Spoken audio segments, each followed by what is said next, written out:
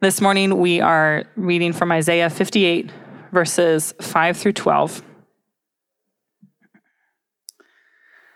Is this the kind of fast I have chosen, only a day for people to humble themselves?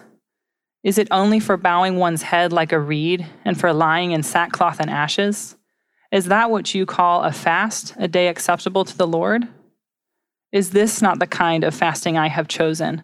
To loose the chains of injustice and untie the cords of the yoke, to set the oppressed free and break every yoke? Is it not to share your food with the hungry and to provide the poor wanderer with shelter? And when you see the naked, to clothe them and not to turn away from your own flesh and blood? Then your light will break forth like the dawn, and your healing will quickly appear. Then your righteousness will go before you, and the glory of the Lord will be your rear guard. Then you will call, and the Lord will answer. You will cry for help, and he will say, "Here am I." If you do away with the yoke of oppression, with the pointing finger and malicious talk, and if you spend yourselves in behalf of the hungry and satisfy the needs of the oppressed, then your light will rise in the darkness, and your night will become like the noonday.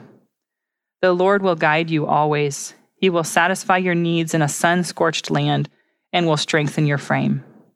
You will be like a well-watered garden, like a spring whose waters never fail.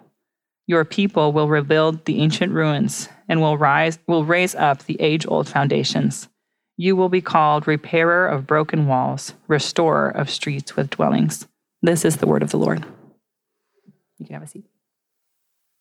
All right. Hey, good morning. Happy Memorial Day. It is great to see you. If this is your first time, we're really glad you're with us at Trinity. We are in the middle of a series called Deeply Formed Church. And so what we've been doing over really the past year as a leadership team is prayerfully asking, Lord, who do you want us to be as a church? What are you calling us to? How are we to live out all of your commands from the scriptures in this particular time and place? And today we're looking at one of these 7 marks of a deeply formed church as we've found them in the scriptures. And we're looking at love for the poor and hurting. We believe this is an essential mark of Christian formation. And so maybe at the beginning, just think of 2 people. The first, we'll call her Sally.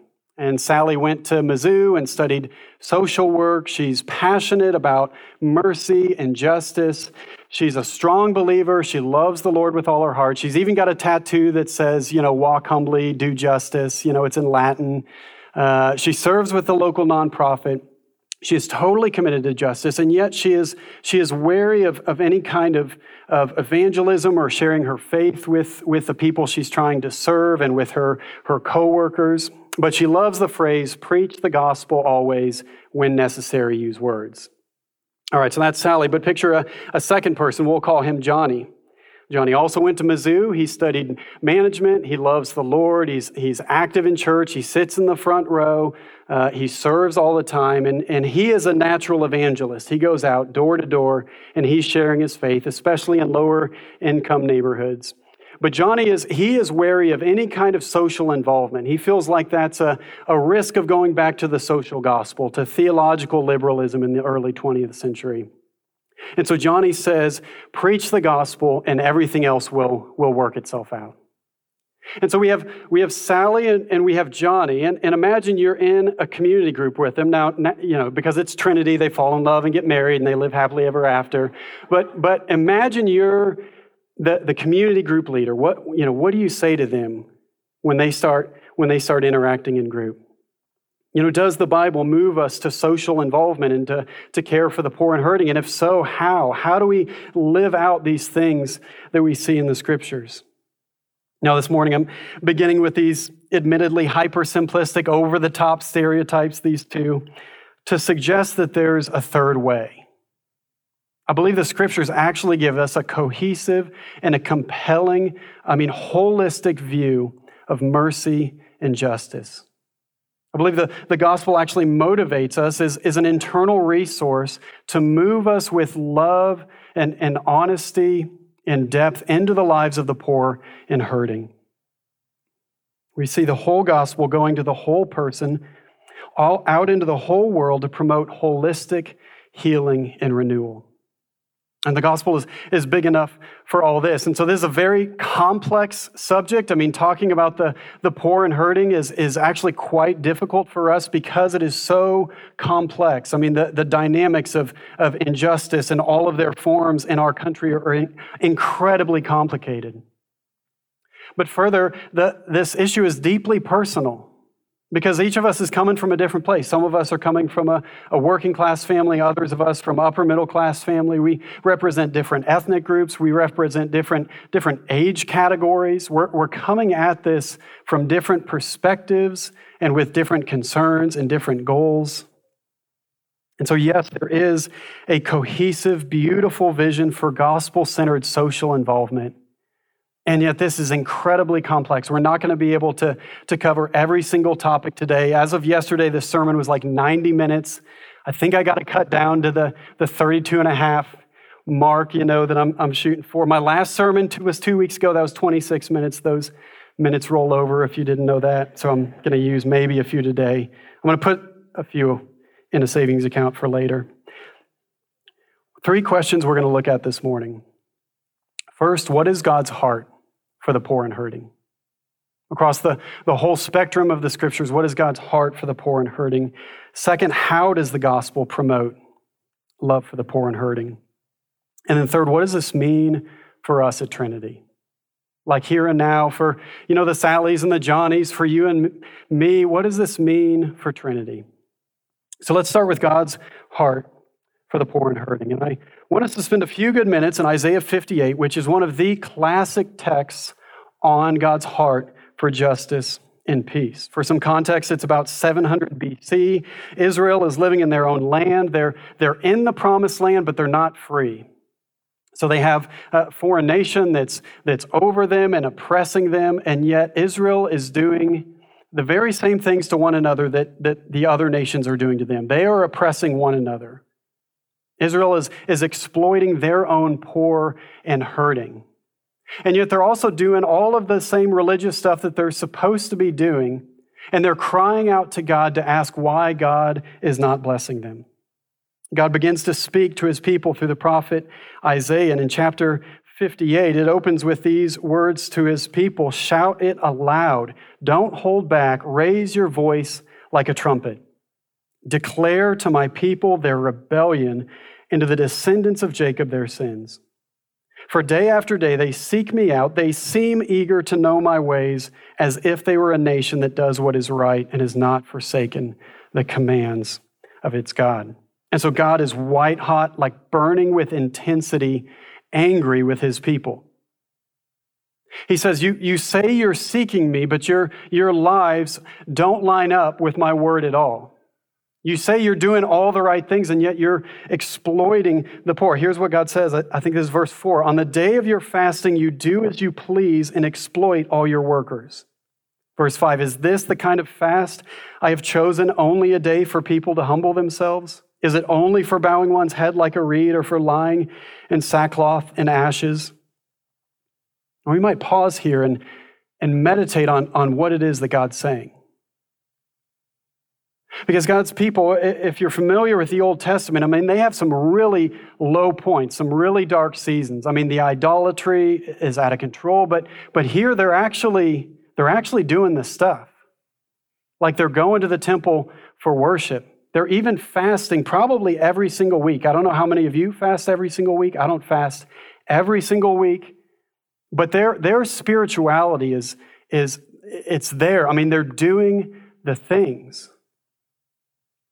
And yet they're also living far from God. They're using God for what they can get from him. They're angry with God that they've not been blessed, that they are not free from the other nations, and they're crying out to God that that's an injustice. A phrase that we've used already in this series is performative spirituality. The Israelites are living in a performance-based religion to get the approval of God and to be seen by man. They have the appearance of holiness, but they lack its substance. And we know that they lack the heart of God because they're exploiting the poor and needy. Verse 6, God says, "Is not this the kind of fasting I have chosen?" This is the core of the passage. to loose the chains of injustice and untie the cords of the yoke, to set the oppressed free and break every yoke? Is it not to share your food with the hungry and to provide the poor wanderer with shelter? When you see the naked, to clothe them and not turn away from your own flesh and blood? Now, this is where we see the heart of God for justice, for the poor and the marginalized, as clear as anywhere else in all of the scriptures, even though it's all over the Bible. And when the scriptures talk about the poor, it's primarily talking about the materially poor, those that don't have the same finances and resources as others. But we see God's heart, this same heart, for all of the weak and hurting. So anyone who's marginalized, anyone who's a widow or orphan, the lepers, the disabled, those with mental illness, anyone who's suffering, anyone who's being mistreated, anyone who's marginalized, anyone who's vulnerable for any reason, God is for them passionately. God is devoted to their good with a fierceness that we see rarely across the scriptures. I mean, God is absolutely devoted to protecting and to lifting up the poor and vulnerable. And the point is, as we expand our view of poverty and what it means to be mistreated or vulnerable, we begin to find ourselves in that definition somewhere. And the point that we're supposed to feel is that we are all desperately poor. We are all completely lost apart from Jesus.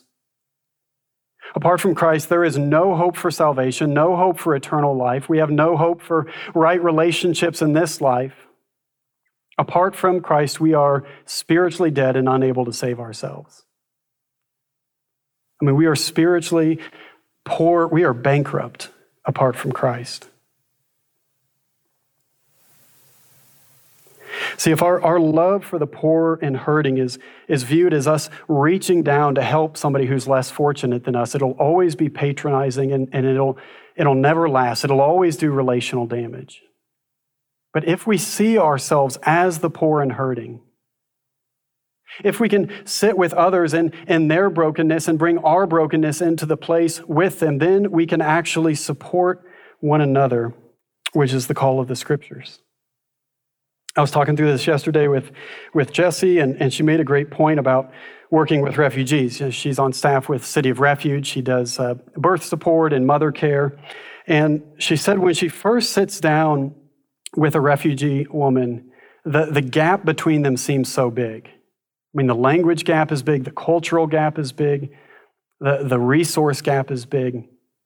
But she said every meeting, every hour, every meal, that gap gets a little bit smaller.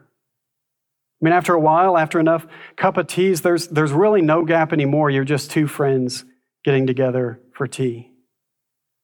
And I think that's so true, and that's how we're called to embody this message to care for one another.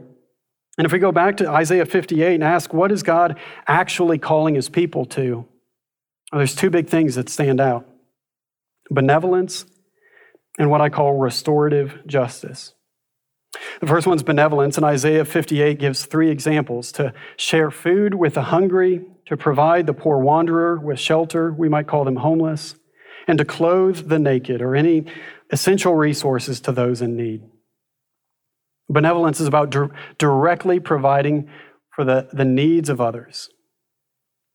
It's about providing a financial help or opening your home to a friend who's lost a job. It could be buying somebody a meal or paying for medical bills.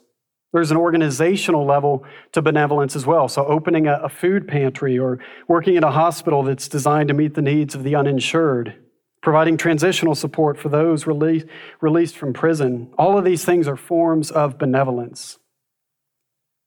And this benevolence, whether it's personal or organizational, it's an essential ministry of the church. I mean, no other religion, no other social group in human history has done the amount of benevolence that Christianity has done in the past 2,000 years. And yet, in Isaiah 58, God actually calls us to benevolence, but beyond it as well. That second thing is what I call restorative justice. And you see it in verse 6. To loose the chains of injustice and untie the cords of the yoke, to set the oppressed free and break every yoke. So restorative justice, it's not just about meeting the direct needs of an individual or a community, but it's about changing the conditions in which they live. It's about uprooting the injustices and the broken systems that keep the oppressed oppressed. I mean, the vision of verse 6 alone is that any form of slavery or human trafficking is completely broken, that every chain, every yoke is broken. Now, restorative justice is far more complex than benevolence, but the history of Christianity provides a lot of examples as well. So William Wilberforce, who was a strong believer and worked his whole life in the British Parliament to abolish slavery, which then spread throughout the world. Martin Luther King Jr., Sojourner Truth, Rosa Parks. There are many examples of restorative justice. Some modern examples would be the Equal Justice Initiative or the International Justice Mission. Restorative justice is about creating a different sort of place for people to live. Now, we'll finish out in Isaiah 58 because God's promises begin in verse 8 and they're incredible. It says, "If you do this, then your light will break forth like the dawn. Your healing will quickly appear. Then your righteousness will go before you, and the glory of the Lord will be your rear guard. Then you will call, and the Lord will answer. You will cry for help, and he will say, 'Here am I.'" I mean, just think about these promises. They are among the biggest and boldest promises of all the scriptures. If you do away with the yoke of oppression, with the pointing finger and malicious talk, and if you spend yourselves on behalf of the hungry, satisfy the needs of the oppressed, then your light will rise in the darkness, and your night will become like the noonday. It goes on from there for several more verses, but it's not just Isaiah 58.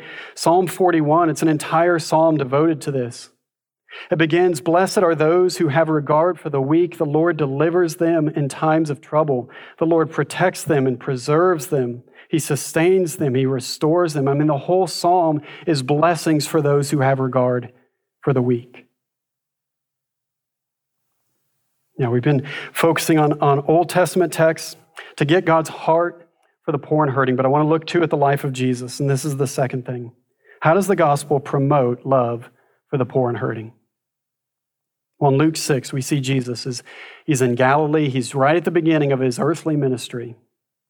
And he goes into the temple and the custom, and he goes up front, as anybody could do, and he takes one of the scrolls and he unrolls it, and it's the scroll of Isaiah, and he goes to chapter 61. And Jesus begins to read, "The Spirit of the Lord is on me, because he has anointed me to proclaim good news to the poor. He has sent me to proclaim freedom for the prisoners and recovery of sight for the blind, to set the oppressed free, to proclaim the year of the Lord's favor." And the text says, "The eyes of everyone in the synagogue were fastened on him. And he said to them, 'Today this scripture is fulfilled in your hearing.'" I mean, powerful moment. Jesus directly identifies himself with the heart of God for the poor and hurting. He's identifying himself with God's work to announce freedom and favor for the hurting and marginalized. Jesus perfectly embodies the heart of God in every way. Jesus was and is God in the flesh. Everything that God wanted to say to the world, as the Jesus Storybook Bible says, in a person. Jesus perfectly represents the heart of God. And he is constantly giving himself for the poor and hurting. That's why we use the phrase here, the way of Jesus. Because to be godly is to embrace the way of Jesus, the life of Jesus as we see it in his earthly ministry.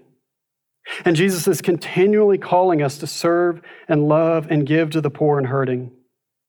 In Luke 6, Jesus says, "Blessed are the poor," not poor in spirit, which he says in Matthew, but just the poor. And he states that loving those who don't deserve it reflects God's treatment of us. In Luke 10, he tells the parable of the Good Samaritan, which commands love for the mistreated, even those that are outside our own people group, even those we would consider our enemies. Matthew 25 teaches that people will be accepted or condemned by God on the last day, depending on how they treated the hungry, the homeless, the immigrant, the sick, the imprisoned. Now, it's not salvation by works, but it's a way of saying salvation by grace will demonstrate itself in love for the poor and hurting. I believe it was Jonathan Edwards that said, love for the poor is an inevitable characteristic of someone saved by grace. Now, the rest of the New Testament continues this theme. James 1, which was written by Jesus' brother, says that true religion is looking after orphans and widows in their distress. Galatians 6 says we should care for the poor and needy, beginning with those in our own congregations. In Acts 6, it's significant that the first two offices of leadership in the church are the apostles and the deacons. And the deacons exist to meet the practical needs of the congregation and to promote unity between those that have more and those that have less. The gospel is the motivation for everything we do in life, and especially for those who are poor and needy. Tim Keller, a pastor and author, has an article called The Gospel and the Poor. And he writes, the gospel is the basis and mainspring for Christian practice, individually and corporately within the church and outside it. Believing the gospel will move us to give to and serve the poor, and ministry to the poor is a crucial sign that we believe the gospel. The gospel tells us, as I said, that we are hopelessly dead apart from Christ, that we have nothing to offer in ourselves. But as 2 Corinthians 8 put it, you know the grace of our Lord Jesus Christ, that though he was rich, for your sake he became poor, so that through his poverty you might become rich. When we were impoverished and unable to help ourselves, Jesus came down, took on poverty spiritually and materially, that he might set us free spiritually, that he might transfer his eternal spiritual riches to us. And Jesus, after his resurrection, he calls us to enter a new redemptive age, the Spirit Church age, where his kingdom is expanding gloriously and beautifully throughout the whole earth. And one day we know Jesus will return. At a time no one knows but the Father. At the twinkling of an eye, at the sound of the trumpet, Christ will descend, the dead will be raised, and everything will be made new again. At that moment, the new creation, what we look forward to, not only humanity, even the non-human creation will be transformed. That's like, what? I mean, all of creation transformed, a new heavens and a new earth. That's the vision, the end game of Christianity. Sin is no more. Brokenness is no more. Violence is no more. Injustice is no more.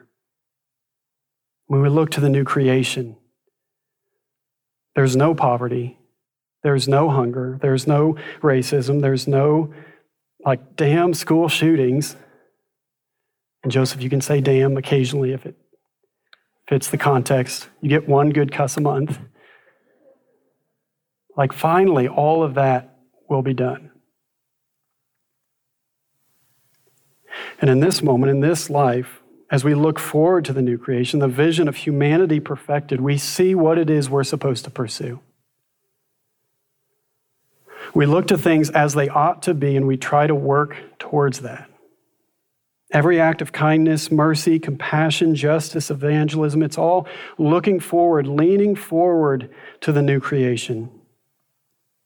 And so that means that the gospel is the message of our salvation, past tense. It's the hope of our lives, future tense, but it's also the power, the empowering presence of God in us, present tense.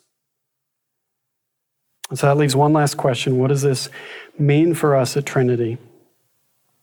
Well, this series is about how we can become a deeply rooted church. We're not going to be able to say, everything about poverty and all the different dynamics. This is just one stone in the foundation of our theology and practice here. But we see that we cannot be a healthy church or a deeply rooted church without love and service to the poor and hurting. So I want to suggest a few important implications for us as we wrap up. Number one, love for the poor and hurting is first a posture of the church, not a ministry. It's a posture, not a ministry. I remember a couple years ago when we were meeting all the way back at Columbia Independent School. We had just started. It was 50 or 60 people. And a young guy, a college student, came in. And after the service, I was talking to him, and he was like, yeah, I like the service. It was pretty good. But tell me what you're doing in the community. I was like, well, sure. And so I kind of turned him around. I said, hey, this is Lauren, she works in one of the most difficult elementary schools in town. This is Garrett. He runs a nonprofit that works with refugees. This is Mackenzie. She's a social worker that works with domestic violence. That's Mark and Allison. They're foster parents. Like, this is what the church is doing in the community. And he goes, no. What are you guys doing as a church in the community? I was like, okay, I see what you're getting at. And yes, we do serve this neighborhood once a month in some practical ways. And if you're interested, we're doing it next Saturday. You could join us.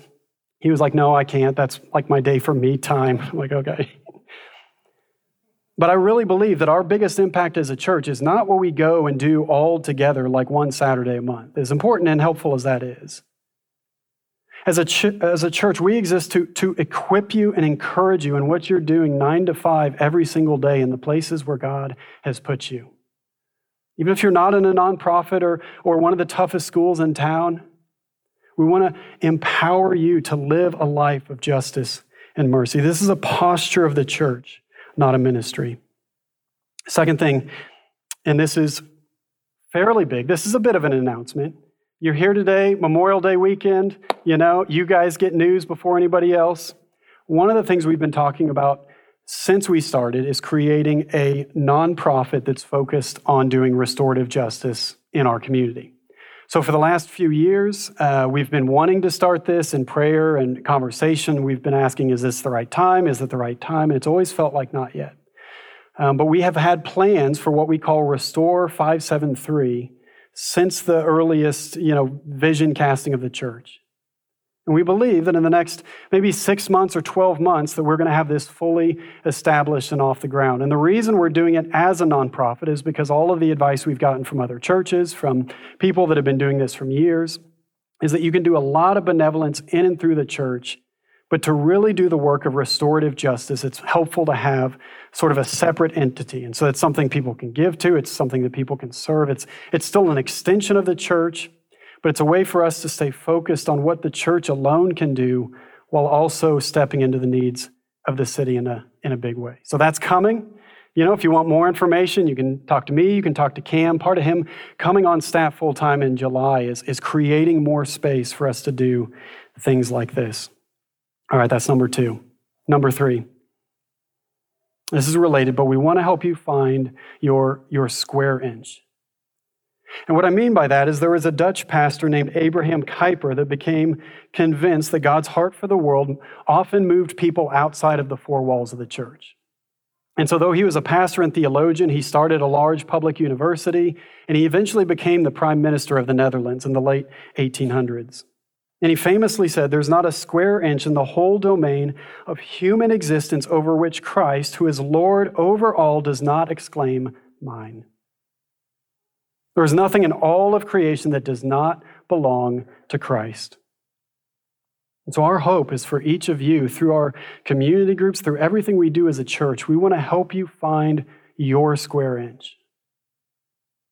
Like maybe there's somebody in here who is the next Dr. King or world changer. Maybe not, though.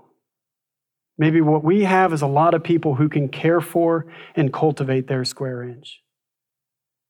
Who can understand this is how God has gifted me and wired me. Who can understand this is the unique context and place where He's put me. And this is the place where I can make a profound contribution in this community or beyond. And so the question is, what's your square inch? What's that place where God has put you to do something that nobody else can do exactly like you? Now, fourth, the final thing, we want to make the connection between prayer and ministries of mercy and justice.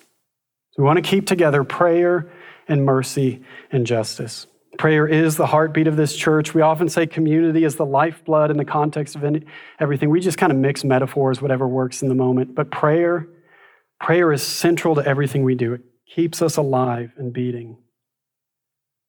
And I'm sure you're familiar with the biggest threat to serving one another, serving the poor and hurting. It's developing self-reliance, overextending ourselves, exhaustion, burnout, getting cynical. And prayer is what helps keep us tethered to the presence of God. When we look back to Isaiah 58, we see God wasn't angered by the people's fasting. It's why they were fasting and how. They were fasting out of a religious obligation, but they lacked the heart of God. Instead, the posture of prayer and fasting, it's total and complete dependence on the Lord, acknowledging our own hunger and poverty. It's the exact thing that gives us the endurance for the work he calls us to. We are not going to have all the answers. We're going to try and fail and learn as we go. But we already have all of the resources we need. We have the love of the Father. We have the power of the gospel. We have the indwelling presence of the Holy Spirit. We have one another. And we can step into the needs of our community as one of them. The power of Jesus will sustain us, and in everything we keep our eyes on him. It's the same Jesus that came to earth to identify with the poor materially and spiritually. The same Jesus who was born in a feeding trough and raised in a poor family. The same Jesus who, according to one author, rode into Jerusalem on a borrowed donkey, spent his last evening in a borrowed room, and when he died was placed in a borrowed tomb.